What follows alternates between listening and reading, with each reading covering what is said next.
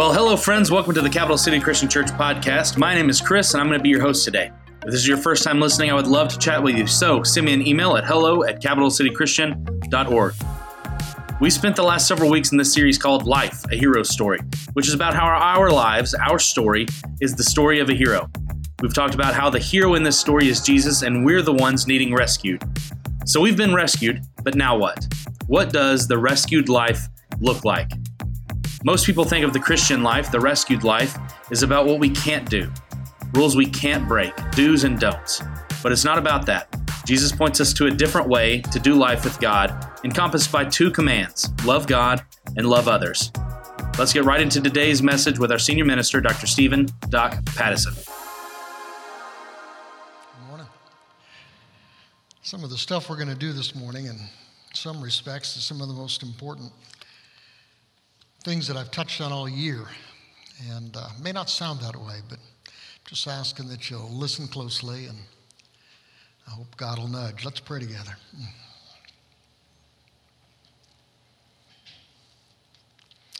Father, for your gift of grace, we give you thanks for the just invitation to be in your presence. And now I pray, Lord, that the words of our mouths and the thoughts of our hearts will please you. In the name of Christ we pray. Amen. Okay, guys, so here's where we've been. God looks down from heaven, and he sees that we are in a boatload of trouble. We've got made a mess of things. You see, God created us to do life with him, and we keep on pushing him away. He told us how to do life his way, the way it's supposed to work, the way that it works best, and we keep blowing it off. And bottom line, whenever we blow God off because we think that we're smarter than he is, we go down this path of self-destruction. So God saw the mess that we were making, mess we didn't see. He saw where it was taking us, something we didn't see. And instead of getting frustrated and annoyed and just snuffing us out, he sends his son into our world to open up our eyes and do way more than that. On that cross, Jesus showed us vividly how bad our sin is. He showed us vividly how much God loves us anyway. And he showed us vividly the way out. That was the rescue. But listen, just because Jesus died on the cross, taking all of your sins with him, doesn't mean you're saved yet. He died for all of us. He died for every man, every woman, every child, everywhere, every time. But just because he died for all of us doesn't mean that everyone everywhere is automatically saved. We have to receive what he offers. God's not going to force himself on us yet, but this is his promise. To anyone who believes him, to anyone who believes in him and accepts him, he gives the right to become children of God. How awesome is that? That's what he offers. That's what he promises. That's what we believe. So we're Jesus followers now. More than that, we are God's children now. Now, what's next? So what? For some Jesus followers, not much. I'm saved now, right? I've got my insurance policy for heaven. I might have to do a little bit of church. I might have to clean up my act a little tiny bit. But unfortunately, for a lot of Jesus followers, being a child of God doesn't make that big a difference in this world. They're kind of thinking, well, maybe if there really is life after death, I've got my insurance on it now, right? And guys who study this stuff, they actually tell us that there is so little difference between the way the average Jesus follower lives and the rest of the people who are not Jesus followers. We have the same dreams, we watch the same TV, the same movies, we use the same language, maybe just a little bit cleaner. We've got the same bad habits, we've got the same good habits, but they'll tell you that being a Jesus follower doesn't really make that big a difference, except maybe a little church. Now, for other Jesus followers, following Jesus makes an oppressive difference. It does make a difference, but it's an oppressive one, because now there are all these rules that I have to follow, right? Things that I can't do anymore, things that I have to do now that I'm a Jesus follower. Daggone it. Maybe someday it'll be worth it. You know, after all, putting up with these annoyances now will be worth it if there really is a heaven, right? It's always been that way. People of God, God followers, have often thought that it's all about the rules.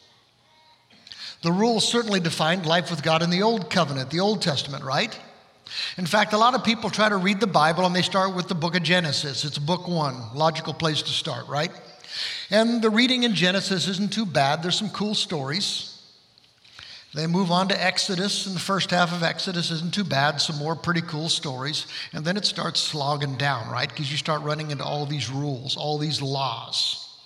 And if you bust your way through Exodus, you make it all the way to Leviticus, the Bible reading killer. Leviticus, rule after rule after rule. No BLTs.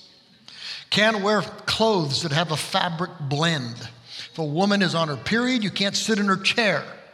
You can't plant beans in with your corn. Really? Do you know the rabbis, they actually went through all of the Old Testament and counted the rules. They came up with 613 rules, 248 do's, and 365 don'ts. And if you're going to be a God follower, you have to do the do's and don't the don'ts, right? You pick up one of these little cards at the worship station. Look at the side with the tiny print. Believe it or not, there are words there, right? That's all 613 laws in the Old Testament. I gave this to my granddaughter last week, and she turned it over, and she actually started reading it. That's ridiculous, right? I can read it too, because I've got a magnifier with a light on my phone, right? 365 don'ts, 248 do's. You must acknowledge one God, that's a do. You mustn't profane his name, that's a don't. I'm not going to go through all of them. You've got to love other God followers. You can't gossip, you can't hold a grudge, you can't shave your sideburns. Men must not wear women's clothing. Women must not wear men's clothing. No tattoos, no cheating on your wife, no marrying a pagan, and about 602 more. It's a lot of work. It really is a lot of work just to remember, just to read the rules and then to follow them all. But here was their thinking. If you did the do's and you didn't do the don'ts, you're good with God. It's all about keeping score and hoping you score high enough that you pass. And you're really, really hoping that God is an easy grader, right? Or you're really, really hoping that he's grading on a curve. Because if he's strict, you're hosed.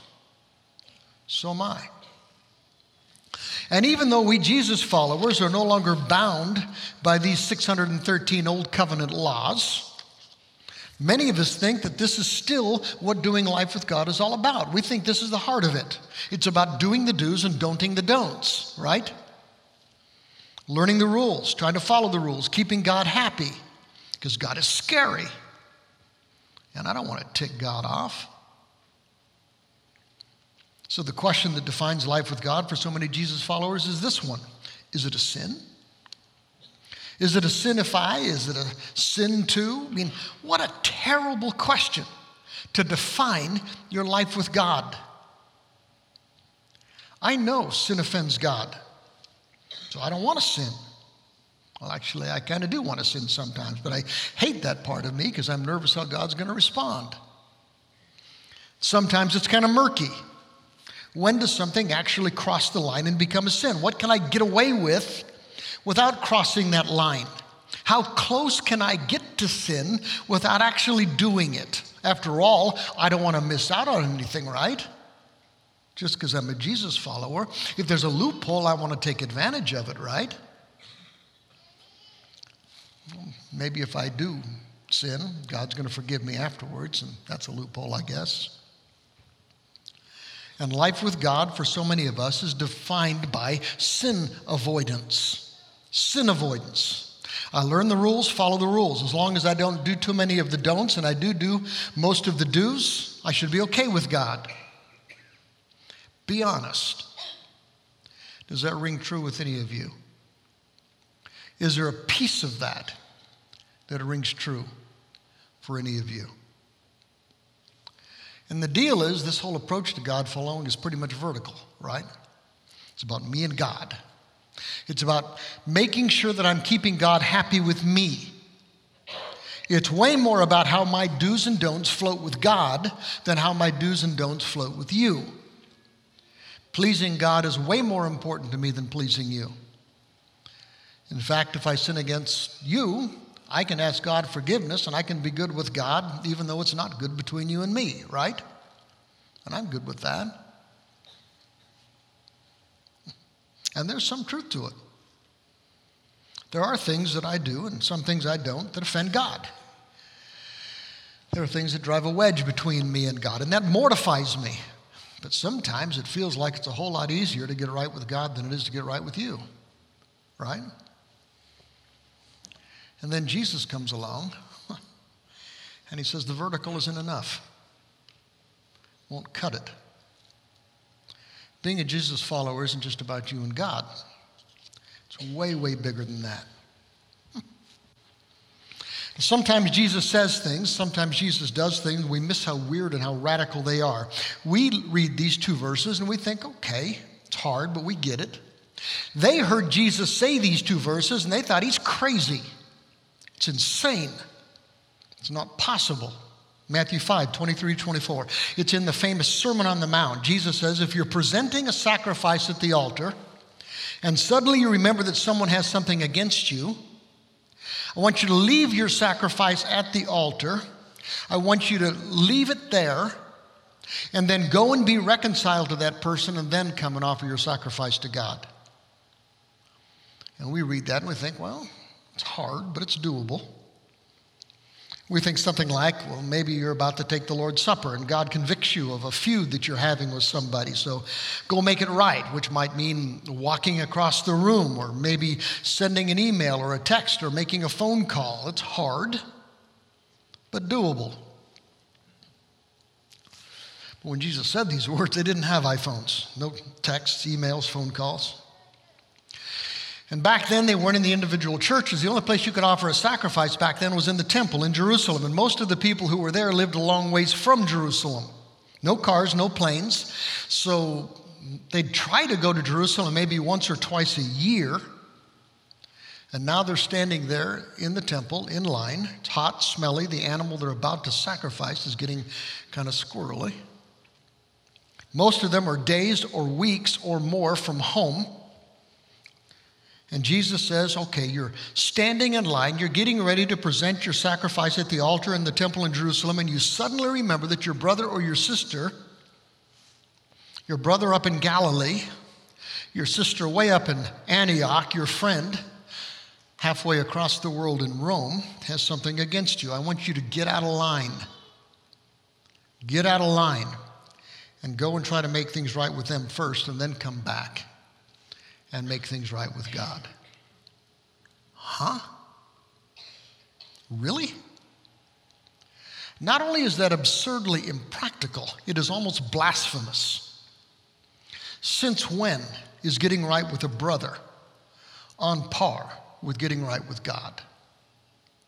We're talking about the Almighty God, right? And you're telling me that reconciliation with a brother or a sister is as important as reconciliation with my God? Are you telling me that the horizontal is as important to a God follower as the vertical? Are you even saying they're linked?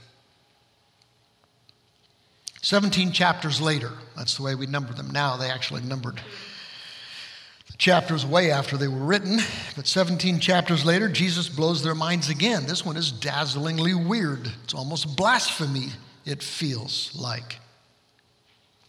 One time, these guys who hate Jesus, they think he's dangerous. They're trying to trap him. They're trying to get him to say something that they're going to use against him. So one of their lawyers asks Jesus, what is the single most important rule in all of the Old Covenant?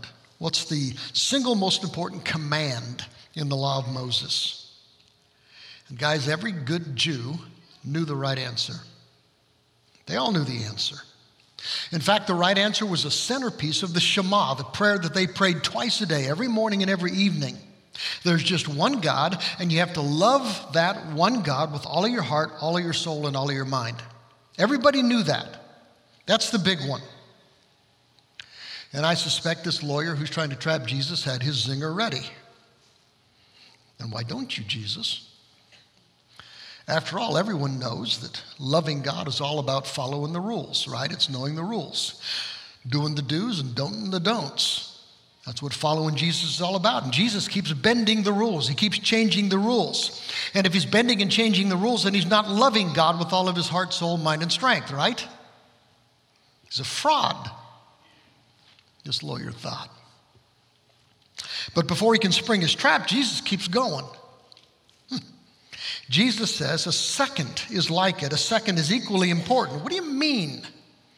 A second is equally important. What could possibly be as important as loving God with all of your heart, all of your soul, and all of your mind?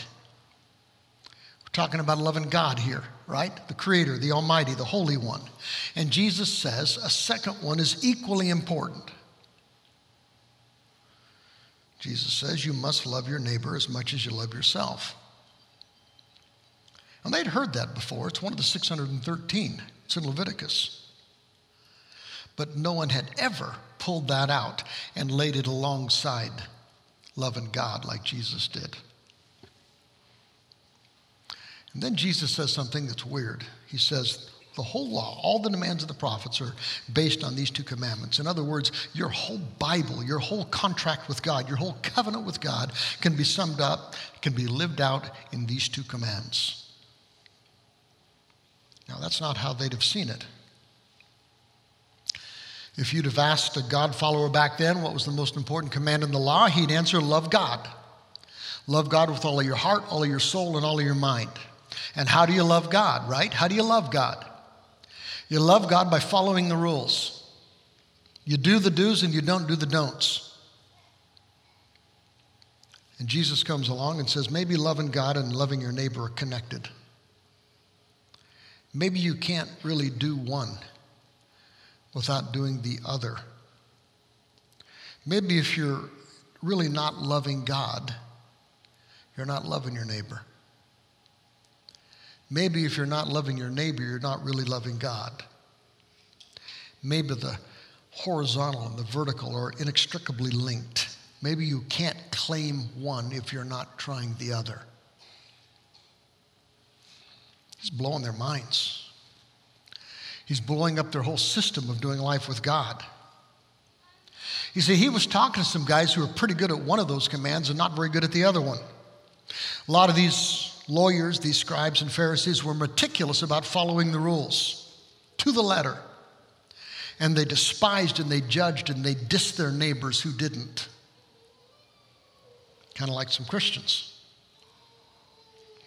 And perhaps there were a few others who figured, as long as I'm good with my neighbors, as long as I'm good with people, kind to people, I don't have to give that much attention to God, right? There's a whole lot of those people around today. Well, over in Luke's story of Jesus, the lawyer wasn't done yet. He knew his Bible. He'd read the book of Leviticus. He knew this law. He had it down. This is what the law actually said. The rule that Jesus quoted was this. It says, don't seek revenge or bear a grudge against a fellow Israelite, but love your neighbor. Here, love your neighbor as yourself. Looks to me like there's some loopholes. I don't have to love somebody who's not an Israelite. And there are some so-called Israelites who are so messed up that they're not really my brothers at all, right? So in reality, loving my neighbor can mean loving my people. Loving people like me. Loving people I like. And that's not too hard most of the time. But if they're not my people, they're not like me, and they're not people that I like, then the rule doesn't have to apply. That's my loophole, right? So the lawyer asked Jesus, who's my neighbor? Who's my neighbor, right? Tell me exactly who I have to love so I can get me some eternal life. What is the minimum requirement of this God following? And Jesus answers him by telling one of the most important, one of the most memorable stories ever told. In fact, even if you're not a Jesus follower, you probably know the gist of this story, the Good Samaritan, right? A Jewish man is traveling down from Jerusalem to Jericho. He's attacked by bandits. They strip him of his clothes. They beat him up, leave him half dead beside the road. By chance, a priest comes along, a man of God, a holy man. When he sees the man lying there, he crosses the other side of the road and passes him by. Then a temple assistant, another holy man, not quite as holy, but he walks over, looks at the poor guy lying there and passes by on the other side. Now, it's possible that these two God followers were following the rules. According to the rules, you can't touch a guy if you might be dead, especially if you're going to the temple, because it would defile you, and you can't work in the temple after that, make you unclean. Besides, are you sure he's your neighbor? You don't have to help everybody, just people like you and people you like. And so as Jesus is telling the story, everybody's leaning in. And Jesus says, a despised Samaritan came along. A despised Samaritan came along. Guys, these guys hated each other, these Jews and these Samaritans. Not like Kentucky fans hate Duke fans. Way beyond that. Not even like Republicans and Democrats hate each other today. This is a Hatfield and McCoy kind of hate. This is a I hope you rot in hell kind of hate. No way, Jesus, don't you dare. No Jew would rescue a Samaritan. No Samaritan would rescue a Jew. Let him bleed, let him die, let him rot. Jesus says a despised Samaritan came along. When he saw the man, he felt compassion for him. Really? Come on. Get real. It's a stupid story. Going over to him, the Samaritan soothed his wounds with olive oil and wine and bandaged them. Then he put the guy on his own donkey. His own donkey, really? Takes him to an inn, takes care of him. The next day he hands the innkeeper 2 silver coins. He says, take care of this guy. If he runs up a higher bill, I'll take care of it when I come back. Come on, Jesus. And then Jesus, this is where Jesus changes the rules. Then Jesus says, which of these 3 was the neighbor? And with that story and with that question, he redefines neighbor forever. My neighbor is just not only one of my people, not just someone who's like me, not just someone I like. Love the Lord your God with all of your heart, all of your soul, and all your mind, and love your neighbor in the way that I define him, Jesus says, as you love yourself. Because these 2, Jesus says, are enough. And they pretty much define what it is like to do life with God in our new covenant with God now. Everything else in the New Testament is pretty much commentary. The 2 are co-equal, Jesus says. In fact, you really can't do one without doing the other. You can't love God if you're not loving your neighbor, and you can't love your neighbor if they don't see you loving God. And there was this stunned silence. This is new. This is simpler. This is bigger. Listen, guys, the heart of following Jesus is not about the rules. It's not about figuring out the do's and the don'ts and doing the do's and the don'ts. It's not about sin avoidance. It's about loving God with all you've got and loving each other. And then he tells us how. One last incredible, mind-blowing, paradigm-shifting piece. We call it the Last Supper. That evening, later, Jesus is going to go to the Garden of Gethsemane, and he's going to let them arrest him and mock him and beat him. The next day, he's going to let them kill him, crucify him, after which he planned on staying dead for a couple of days, right? Disciples know something is coming. Tension's thick. It's Passover. It's the most sacred of their meals. Jesus kicks it off by washing the feet of his disciples, which horrified them. No master should ever wash the feet of his disciples, but Jesus did whatever he wanted. He was good at bending the rules.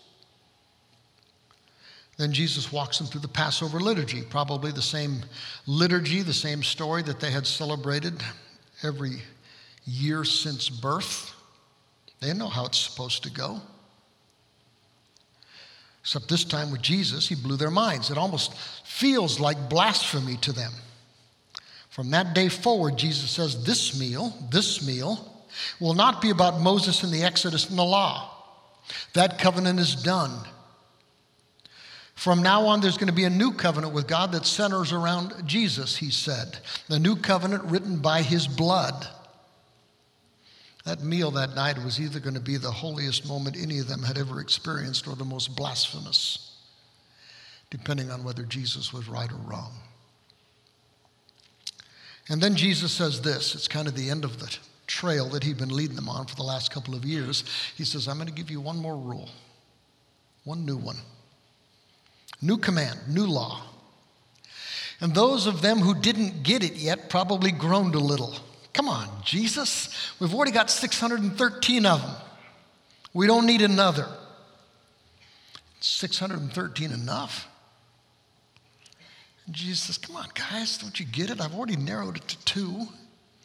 You know, the 2 that sum up the rest. Love God with all you've got and love your neighbor as much as you love yourself. I'm going to give you one more to clarify exactly the kind of love that I'm talking about. Just as I have loved you, with the same kind of love that I have loved you, the way that I love you, not your kind of wussy love, my kind of love. That's how you're going to love each other. It's mind-blowing in 2 ways. First, because Jesus is making love a verb. His kind of love is not something you have or you don't. It's something you do. It's not something you fall into or you fall out of. It's something you do. It's not something you feel. It's not something someone deserves or someone earns. It's something you do. Jesus has taken love to a whole new level. And then he says, I want you to do it like I do, as I have loved you. In the same way, with the same kind of love that I've loved every one of you, I want you to love each other my way. The next day, he dies for them. So, we're Jesus followers, right? More than that, we're God's kids. If you've accepted Jesus Christ as your Savior and your Lord, you're God's kid. So now what? You come up out of that water. What's next? Boils down to this. Still have your card? Don't look at the side that's got all the little tiny words. Look at this side. Love God, love others. He tells us how to do life with God his way. Love God, love others. Love God with all your heart, all your soul, all your mind, and love others the way that Jesus loves them. And here's the deal, guys. This is it. You can't do either one without doing the other. Maybe you're doing great. Maybe these 2 commands already define your life with God. That is so cool. Most of us struggle with one or the other. Some of you guys struggle with loving God with all of your heart, soul, and mind. You love people pretty well, you think, but you kind of blow off God. Listen, please listen. You cannot really love people the way they need to be loved without loving God first. Dads, moms, you're not loving your kids to the fullest if you're not pointing them towards God. You believe that? At work, you're not loving your colleagues and your friends unless they see you loving your God. Guys, if there really is a God, and if Jesus really is the Son of God, and if Jesus really is the way, the truth, and the life, how can we really love anybody if we're not pointing them towards God? Are you loving God with all you've got? Do they know? Do the people you love know that you love him? Others of you guys struggle with loving people. You think you're pretty tight with God, but there's some people that you just assume rot in hell. You're not loving God if you're not trying to love those people that God loves. I know it's hard, nothing harder. The Apostle John put it like this. He says, dear friends, let us continue to love one another because love comes from God.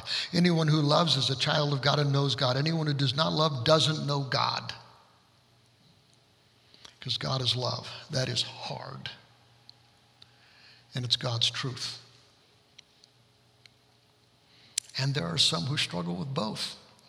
You struggle with loving God, you struggle with loving each other. And you're missing the life that God meant you to live. You're missing real life. Life with God, God's way. Cool thing is, he loves you anyway. So much. And he's already done everything that is necessary to forgive you and make you his child. And he's tugging on you. I suspect you feel him tugging on you. Don't push him away. Guys, every service we've got some elder in the prayer room over there, and he's praying for you guys. If you want to talk to him, if you want to pray with him, slip into the back at some point in this next little part of the service and just have a prayer. When I'm done, I'm going to sit right down here, and I'd love to chat with you. I'd love to pray with you if you need to. He's tugging on you, guys. It's not enough that he died for your sins. You got to accept it. And then we do life with him. So just come up in this next little bit. Let's talk. Let's pray together. Let's pray.